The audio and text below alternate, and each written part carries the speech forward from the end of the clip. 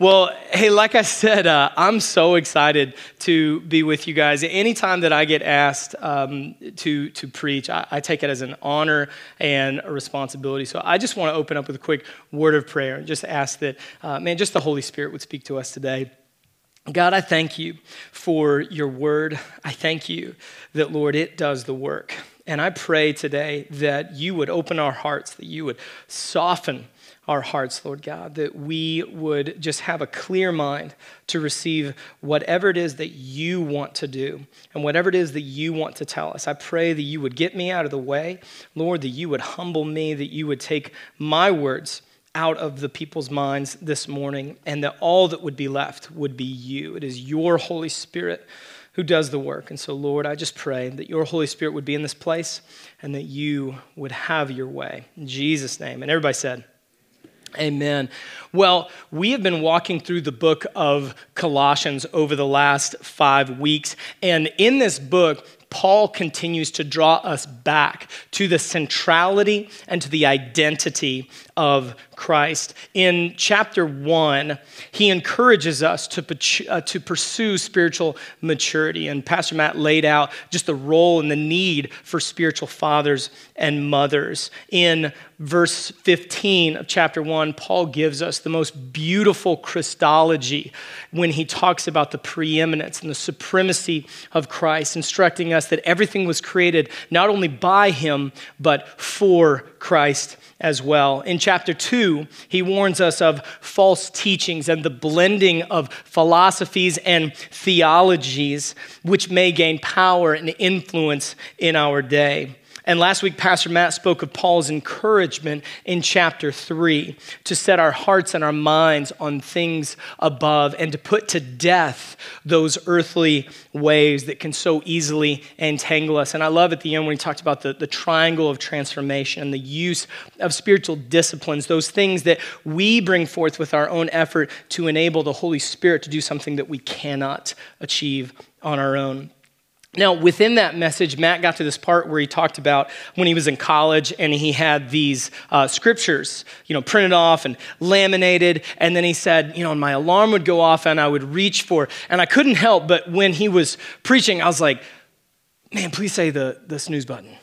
Please say the snooze button. You got to relate to me, Matt. Okay, make me feel better about myself. But he was like, I reached for those scriptures and I pulled them over and I just saturated myself with them before my feet hit the floor. And I was like, dadgummit, dude. Why you got to be so holy all the time, man?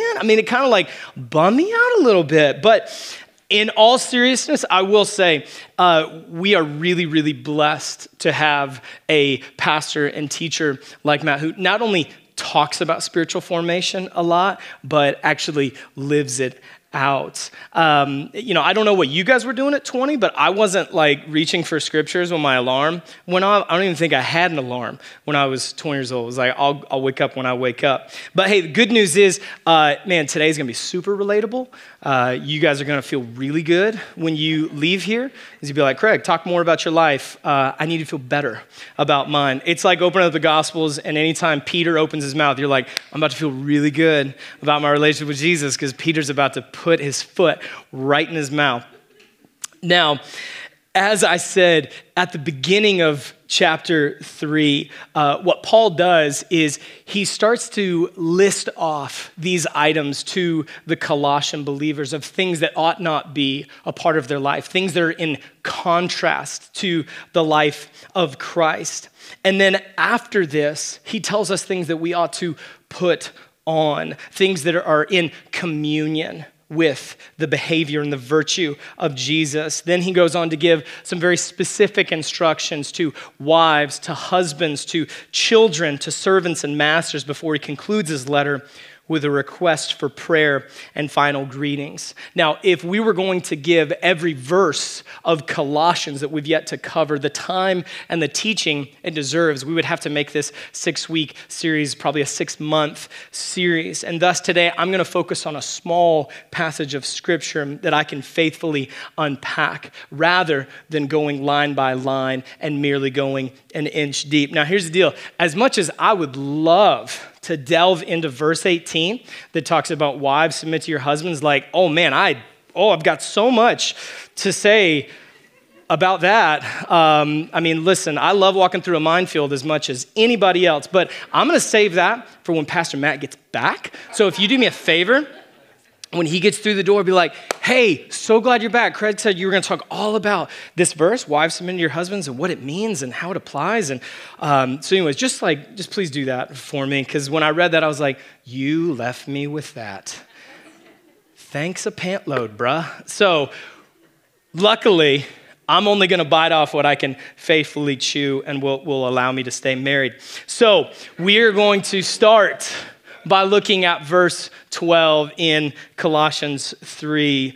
Verses 12 through 14 say this: "Put on then, as God's chosen ones, holy and beloved, compassionate hearts, kindness, humility, meekness, and patience, bearing with one another, and if one has a complaint against another, forgiving each other. As the Lord has forgiven you, so you also must forgive. And above all these, put on love, which binds everything together in perfect harmony." Now, before Paul even dives into this list of virtues and these qualities and characteristics of Jesus, he begins with an identifier: as God's chosen ones, holy and beloved. Paul is telling this group of believers in Colossae that if they are in Christ, their lives will reflect this truth. In essence, this list of characteristics, it's not simply humankind's best practices. It's not, if you want to be good citizens, do these things. They're not recommendations, but rather these things ought to and must be evident in the lives of these believers and in us today if we claim to be in Christ. So it's in that spirit I want to look at these characteristics this morning and challenge you and I to ask the question: is my life marked by these virtues? Do these things emit from the life that I live? The first of which are compassionate hearts and kindness. Am I compassionate and kind? The Expositor's Bible commentary that I was using when I was doing this study, I think it appealed specifically to me because I'm an 8th grade history teacher and I love primary sources, and this was written back in the 1880s. So it has this beautiful wording, and it says this about Christian compassion: "It is the most often needed, for the sea of sorrow stretches so widely that nothing less than a universal compassion can arch it over as with the blue of heaven. Every man would seem in some respect deserving of and needing sympathy," meaning compassion, "if his whole heart and history could be laid bare. Such compassion is difficult to achieve, for its healing streams are dammed back by many obstructions of inattention and occupation, and dried up by the fierce heat of selfishness." I want to repeat that last line. Such compassion is difficult to achieve, for its healing streams are dammed back by many obstructions of inattention and occupation, and dried up by the fierce heat of selfishness. Now, it strikes me, as I mentioned, these words were written in the 1880s, talking about our occupation and our selfishness. And this is even before the invention of the automobile, the airplane, highways and interstates, phones, computers, internet, email, cell phones, and every other gadget intended to make us more productive. Even before this high-tech age of time is money and production and addiction to productivity, these writers are saying we're selfish, we're inattentive, we're preoccupied. How often do I lack compassion and kindness because I'm simply far too busy or consumed with my own life? My dad has been in youth ministry and pastoral ministry for my life plus several years, and he told me this story once from a a friend of his who was a camp speaker. And the speaker had a young girl come up to him named Kim, and she wanted to tell this story. This is a true story. Her name was Kim. She was a cheerleader at her high school. She'd been attending there for several years. Really popular, beautiful girl, just had everything going for her. And then at some point during the year, she began to feel just really tired, just felt ill, just didn't feel right. Something was off. And so family takes her to the doctor. They do blood tests, and they sit Kim and her parents down, and they say, Kim, we have bad news. You have leukemia. And there is treatment. It's called chemotherapy. But here's what's going to happen. It's going to make you very, very sick. And it's going to make you feel like you want to die. It's just going to be really difficult, and you're going to lose your hair. But it's going to keep you alive. So, of course, they choose treatment. Kim goes through chemotherapy, radiation. She loses her hair. She has to stay home from school for several months. And then at one point, she's healthy enough to return to school. And so they go pick out this most beautiful blonde wig they can find to simulate the hair she had. And she goes back to school, and she goes to lunch, and for some reason, instead of going and sitting with the friends that she'd sat by for probably her entire high school career, she just decides to look around, and she sees this girl sitting by herself. And so Kim does something she had never done before. She just goes and sits by her, and she says, hey, do you mind if I sit by you? And the girl just seemed almost bothered, said, why do you want to do that? She said, well, I don't think I'd seen you before, and I just thought maybe you could use a friend. I thought maybe you were new. And so she sat down with this girl and began to just ask questions, where are you from, and what do you like to do? And she found out that this girl had actually been at this school as long as Kim had. And she gets all these one-word answers, doesn't seem very interested in really having a conversation with Kim. And Kim goes to excuse herself at the end of lunch. She says, well, it was nice talking to you, kind of feeling maybe a little defeated, like it wasn't exactly a productive or fruitful conversation. And this girl, she says, Kim, will you wait a second? She says, well, sure. And this girl pulls, this is a true story, she pulls a bottle of pills out of her backpack. And she said, Kim, I've been going here for years. You're the first person that's ever sat at a lunch table with me, or has talked to me, or has asked me about my life. And I had decided that I was going to take these pills, and I wanted to end my life. But if it's okay with you, I don't think I'm going to do that because I think I have a friend. And Kim, of course, absolutely. I'm so glad you told me. And Kim, when she was at this camp, this Christian summer camp, she tells this camp speaker who relayed the story to my dad, she said, I can't believe that it took me going through cancer for my eyes to be opened and to see the world around me. Kim wasn't evil. She wasn't a vain, malicious. She wasn't a bully that was humbled and had her eyes open. She was just simply consumed with her life, like most high school students are. But the question for us is, who is in your world that you're not aware of today? Somebody that you work with, somebody that's in the same friend group, your kids go to school together, that may only need the smallest glimmer, the smallest amount of compassion or kindness for them to realize that the love of God is real. Do we have compassionate hearts and kindness? Secondly, are we humble and meek? Now, these two qualities are probably the least attractive out of society today. Because no matter what you believe, Christian or not, we can all talk about the need for service and kindness, right? And charity. But when we start talking about humility and meekness, gentleness, things start to get a little unattractive for us. Now, I'm not about to go on a political rant this morning. If I'm not going to talk about wives submitting to husbands, I'm sure as heck not going to that minefield of politics, okay? But in the hyper-politicized world we live in, when was the last time that a candidate from any side was promoted because of their humility or their gentleness? That's not a yard sign. You know, Smith, they're gentle. Okay? That's not a great commercial that's going to get a bunch of clicks, you know? Hey, vote Williams. They're very humble. Okay? Now, I'm not going to argue with anyone for the need to have people in office who will boldly confront corruption or who will fight for the rights of the people they represent.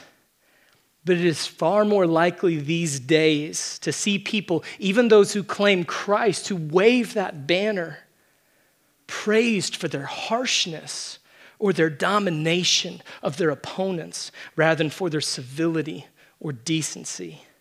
Jesus said in Matthew 11, "Come to me, all you who are weary and burdened, and I will give you rest. Take my yoke upon you and learn from me, for I am gentle and humble in heart." It's his humility, his gentleness that drew people. Now, did Jesus confront? Was he bold and brave? You bet he was. I bet it stung when Peter heard Jesus say, "Get behind me, Satan, for you do not have in mind the things of God." The Pharisees that he confronted, the religious, the overly zealous who had turned his father's house into a den of thieves, they met the strength and sometimes even the, dare I say, violence or at least the vigor of Jesus. We could say that his zeal for his father's house. He was not afraid to show that. And yet, what does the Bible say? It's by his kindness that we are led to repentance. No one has ever been nagged or shamed or proven to be evil or an idiot who has then changed their mind and said, "You know what, you're right." Who has ever gone on Facebook and said, "I came here with a lot of rage and something to say, but I started reading and that stuff made a lot of sense. You know what? And I changed my mind. I am of a different opinion now. You are correct." Like, Your Honor, I rest my case. That doesn't happen. When we come to an issue or a person or whatever it may be, even with the purest of motives, when our strategy is rage and malice and wrath and hate, we only build the wall further.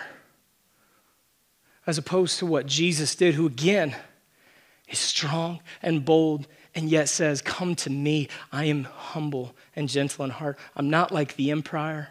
I'm not like Rome. I'm not going to say submit, convert, or die. But I'm going to die in order that you may live.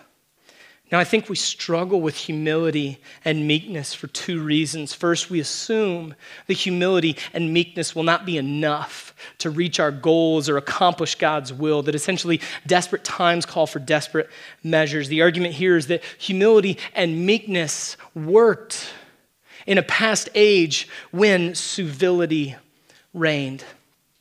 But things are different now, Craig. We got to fight fire with fire. Yet look what Paul says to Timothy. In the first century, in the age of Rome, which was far from civil, about his opponents. He says this in 2 Timothy 2, "And the Lord's servant must be," not should be or might be, but must be, not quarrelsome, but kind to everyone, able to teach. You know, here's what happens when we walk into an arena with rage and malice and condescension and arrogance. We can no longer teach people because guess what? They're not listening. So Paul says, Timothy, you gotta be gentle. You gotta be kind and loving because then you can teach them. Patiently enduring evil, correcting his opponents with gentleness. God may perhaps grant them repentance, leading to a knowledge of the truth. Paul didn't give Timothy this false version of the world in which he said, hey, as long as you love the Lord, as long as you preach the truth, everyone, man, they'll listen. They'll be civil. They won't give you any problems. We'll hold hands and sing kumbaya. No, he tells him the world can be brutal, Timothy. He tells him you will have opponents. And even what is more is he even says, and there will be a time to correct them. He says there will be a time when you will need to correct them. You will need to confront. But what does he say to do? He says, do so with kindness and gentleness, leaving the door open for God to lead them to repentance. As I said earlier, no one has been led to repentance by being proven that they're an idiot or that they're truly wrong about something. Secondly, we greatly misunderstand what humility and meekness truly are.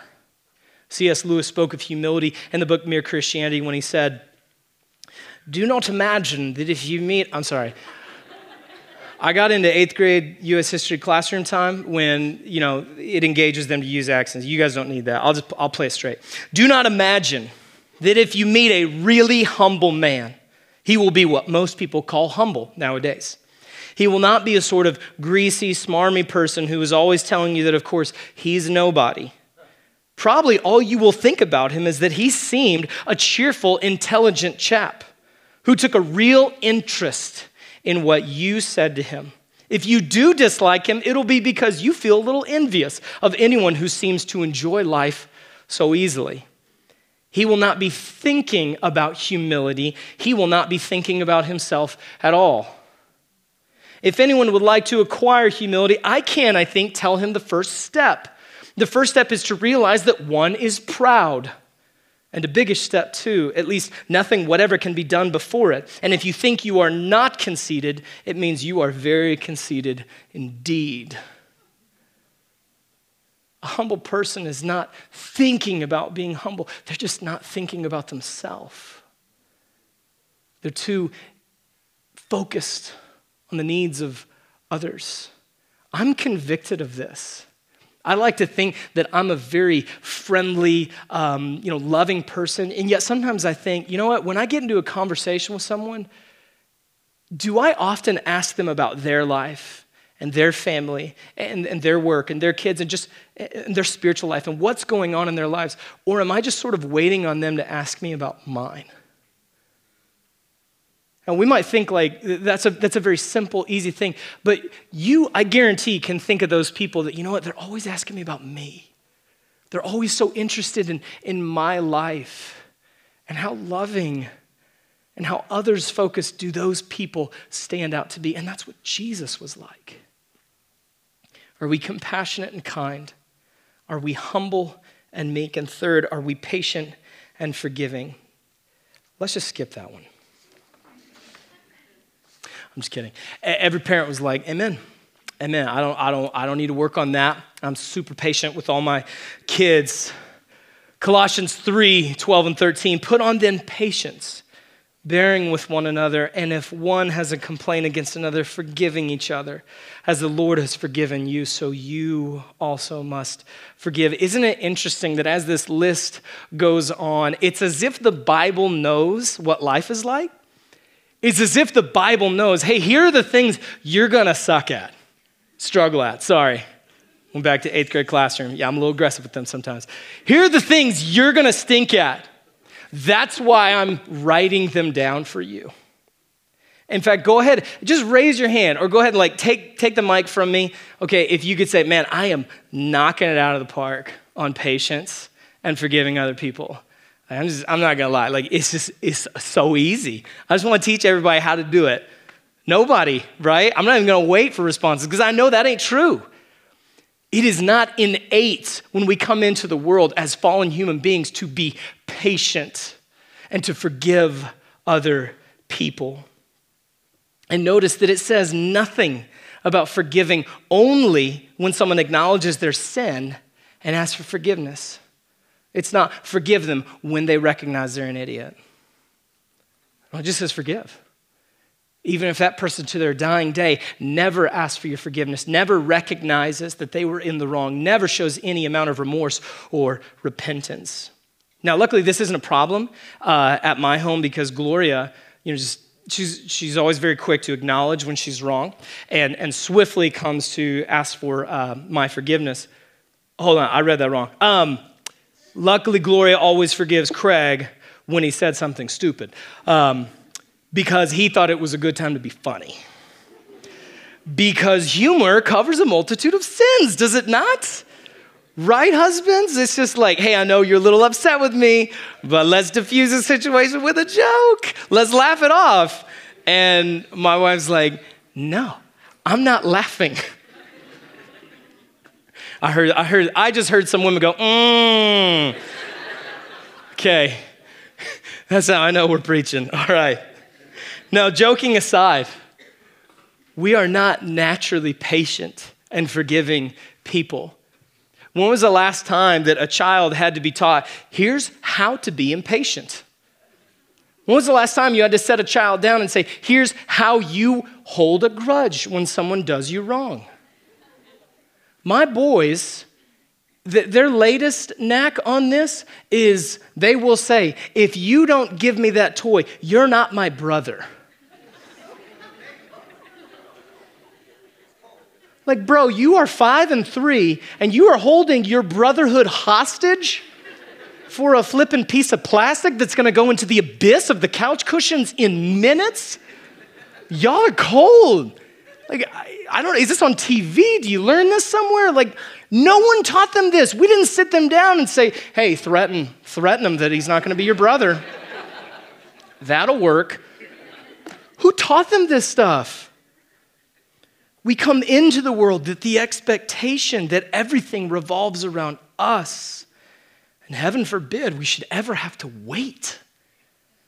And it's because of this egocentrality that we are not only impatient, but unforgiving when someone or something tries to take our place at the center of all things. Now, Paul illustrates perfectly this intersection of patience and forgiveness in 1 Timothy 1 when he says, I thank him who has given me strength, Christ Jesus our Lord, because he judged me faithful, appointing me to his service, though formerly I was a blasphemer, persecutor, and insolent opponent. But I received mercy because I had acted ignorantly in unbelief. And the grace of our Lord overflowed from me with the faith and love that are in Christ Jesus. The saying is trustworthy and deserving of full acceptance, that Christ Jesus came into the world to save sinners, of which I am what? The foremost. But I received mercy for this reason, that in me, as the foremost, Jesus Christ might display his perfect patience as an example to those who were to believe in him for eternal life. Paul recognized he had no business being chosen or being saved by God. He states that he was the foremost sinner. He's telling everyone around him, look, it's not a competition, but if it was, I promise I'd win. None of you have sinned like I have. He acknowledges there's nothing good in him that would make him attractive to God's grace. He's not a spiritual catch. God is not fortunate that Paul signed his letter of intent to play for Christ University.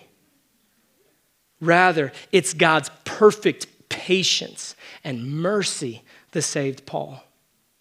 When you and I struggle to be patient with others, when we find it impossible to forgive, especially when they haven't asked for it, may we ask ourselves, just how patient and forgiving has God been with me? How much daily grace does he have to give me? How much does God have to choose, frankly, to forget that I have done against him and give me grace upon grace upon grace upon grace? The third time I have to tell my son the same thing, I get annoyed, I get frustrated. Buddy, I've told you this before, you cannot do this. And yet I think 36 years times 365 days. How many times have I had to come to God and thank God that he hasn't said, buddy, tell me, you get one more. One more, and then that's it. No, his grace is new every day. Who are we to withhold that same grace and forgiveness from others? Are we compassionate and kind? Are we humble and meek? Are we patient and forgiving? And lastly, Colossians 3:14, and above all of these, put on love, which binds everything together in perfect harmony. Is love over all that I do. The expositor's commentary that I read from earlier gives us this incredible insight about this verse. They say above all these does not mean besides or more important than, but is clearly used in its simplest local sense as equivalent to over, and thus carries on the metaphor of the dress. Over the other garments is to be put the silken sash or girdle of love. Don't you love a good girdle mention in a Sunday sermon? Bless God. Man. Next thing you know, we're going to be talking about the bosom of Abraham. All right. Which will brace and confine all the rest into a unity.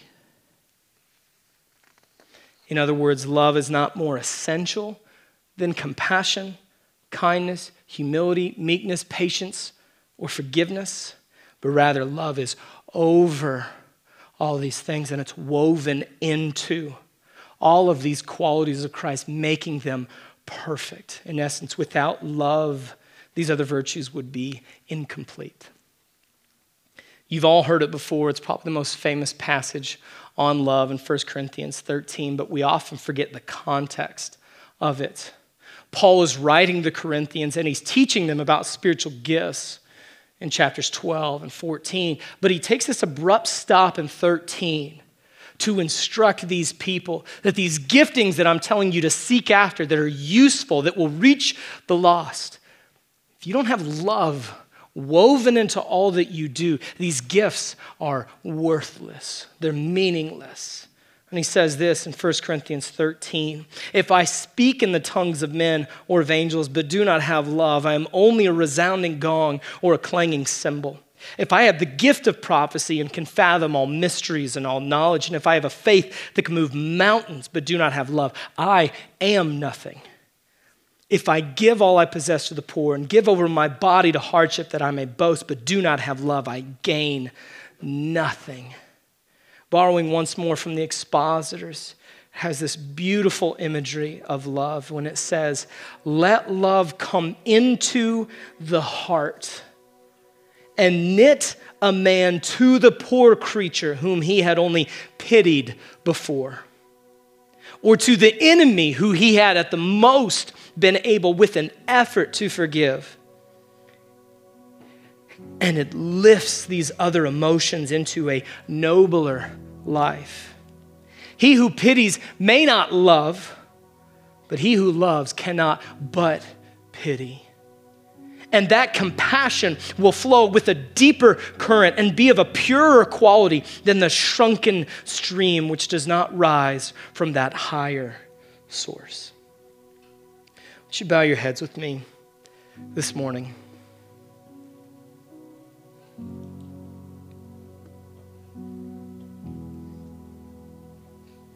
What do you think of when you hear the words, the family of God? Do you think about the people in this room? Your City Church family? Do you think about the numerous families and members and elders and deacons of maybe the church you grew up in, or the kind of the traditional Christian church of America? Do you think about the global body of believers, those who claim Christ? Because the Bible tells us the family of God is not just those who call themselves Christians or hold membership to a church or denomination. It is those who have been raised with Christ, who are seeking the things above, who by the Spirit are putting to death the deeds of the body, and who are putting on the character and virtues of Christ. And hear me, church, we're never, ever going to graduate or arrive with these things perfectly. Paul says himself in Philippians 3:12, not that I have already obtained this or am already perfect, but I press on to make it my own because Christ Jesus has made me his own. Are you pressing on this morning? Is the character of Christ what you, by the Spirit's help, strive to reflect? Does it consume your thoughts? Is it what you think about when you rise and go through your day and lay down? Is it even a blip on your radar? Now, I want to be honest with you. I told you you'd be able to relate, and I wasn't just joking. I'm not always striving to resemble Jesus. Many times I'm too caught up in my own life to see the pain of others. My wife's in this room. Sometimes I'm too busy with my own life to think about, what's my wife going through? What can I do to serve her? I'm ashamed to say there's some days where I get to the end of the day and I go, I didn't even ask my wife how her day was because I'm too consumed with myself. Many times I do lack humility and think that I somehow have a monopoly on right opinions. I can be so fired up about things and what I believe to be true that I can become arrogant and condescending and see people, instead of differing in opinion, as somehow unintelligent. They don't know what they're talking about. How dare I? It makes me think that I'm so right. Many times I do place myself in the center of the universe and I lack patience and forgiveness for others. How many times am I just in a rush to get somewhere and I think that somehow I deserve to get there on time, but nobody else? I mean, it might sound silly, but again, it's a reflection of my heart and what I believe about where I am in this whole universe. Am I at the center of it all? Does everything revolve around me? Or does it revolve around Christ? Now, the good news this morning is that the Bible is clear. We will not do this on our own. And we don't have to, thank God. Paul even says, I have no righteousness of my own, but a righteousness of the Holy Spirit. He tells us to put to death, therefore, the deeds of the body by the Spirit. Jesus does not expect you to go out of here and grin and bear it and just work out your salvation with effort. He says, no, come to me, all you who are weary and heavy laden. The Beatitudes say, blessed are the poor in spirit. When you can confess, Lord, I don't have what it takes. I'm empty, I'm poor. I got nothing left. I'm not good on my own. But Jesus, I just want to be like you. I want to resemble you. I want to be raised to life in you. I want to be in communion with you. And I just want to ask, if you're like me and you want to put on the character of Christ and truly count yourself part of the family of God, not because you grew up in church, not because you signed a card, not because you know the right people or know how to dress the right way or stand, kneel, sit, but you say, I want to be a part of the family of God because I want to be in Christ and like Christ. And you would say, hey, I want more of that. I need help. Will you just raise your hand wherever you are? No one's looking around. I just want to pray for you. That's it. I just want to pray for you. Jesus, will you help us? Myself, every person raising their hand, physically or in their hearts this morning, will you help us, Lord? Lord, you tell us in Psalm 51, Lord, the sacrifices of the Lord are a broken spirit. Broken and contrite heart, you will not despise. So, Lord, we just come to you today with a broken spirit, just recognizing that, Lord, we have nothing on our own. We are like Paul, Lord. We are the foremost of sinners. We are not a gift to you. We didn't choose you. You chose us. While we were still sinners, you died for us. So Jesus, we come before you just confessing we need you. Will you help us to resemble you, not to just make all the right actions and words and thoughts? Or this is not about being perfect or legalistic or a Pharisee. This is about, Lord, being in you, being raised to life, coming to you and you doing the work. Lord, help us to abide and rest, knowing the Lord, it is your Holy Spirit that does the work in us. And if we want more of Jesus, I can think of nothing better than to share in the Lord's Supper this morning. If you have those elements, you can go ahead and begin to prepare them.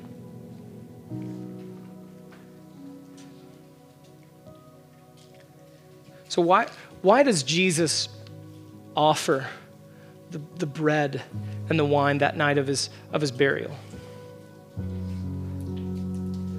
It is to invite these disciples to be in him, to share in his body, in his blood, reminding them, this is my body. It will be broken and then put back together. This is my blood, and it will be poured out and shed for you. And he invites us to do the same today. Anytime I get to lead communion, I always use this illustration. The body and the blood of Jesus is the most costly thing that the world has ever known. It is the forgiveness of any sin that's ever been committed, that will be committed, and that you will ever commit in your life.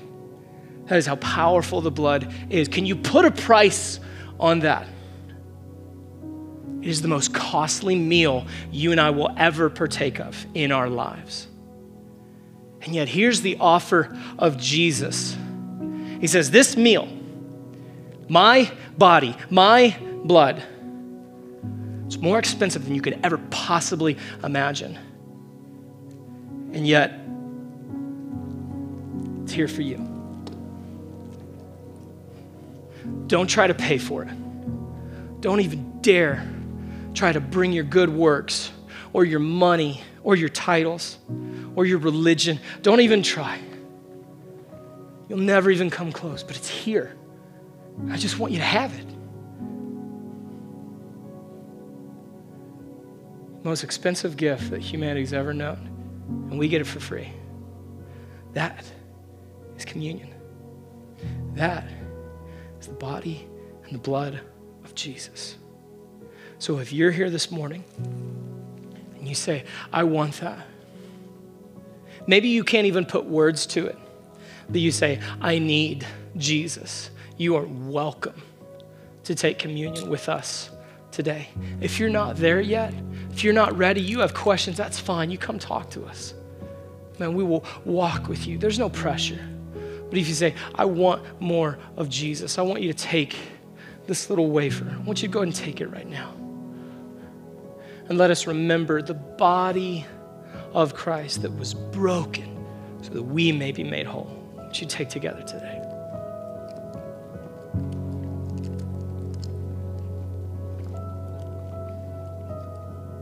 And this cup, this tiny bit of juice, represents the blood of Jesus, which you might think, it could cover other sins, but not mine. How dare you think that the blood of Jesus is somehow unequal to the task of washing your deepest, darkest, dirtiest sin away. However dirty you feel like you may be, and maybe it's recent. Maybe you come into this place and you feel like a hypocrite. You feel guilty. You think, I don't even deserve to be in here. Craig, you don't know what I've done. You don't know what I struggled with. I'm a hypocrite. I shouldn't even be in here. Well, I'm telling you today, if you were willing to accept this free gift, again, don't try to earn it. Don't you dare try to pay for this with your good deeds or your ability to grin and bear it and be holy. Don't you dare. But you say, Jesus, I accept. I can't do this. And I need you this morning. And you are welcome to take the cup. Let us take this together. And wherever you are, won't you take 30 seconds and just reflect on the body and the blood of Christ and thank him wherever you are.